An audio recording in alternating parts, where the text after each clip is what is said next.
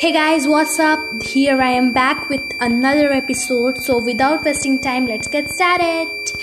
When things goes wrong in our lives, we feel like everything around us is crumbling.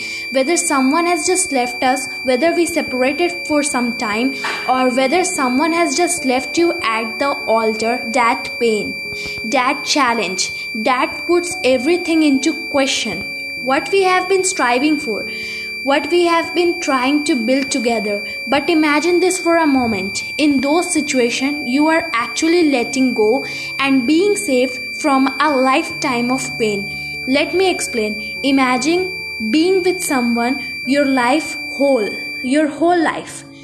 Externally, but internally they are not sure they are with the right person. Imagine spending your whole life with someone, but in the back of their minds doesn't think about moving forward with you. Imagine spending your whole life with someone who would have left you, who feels like they should have.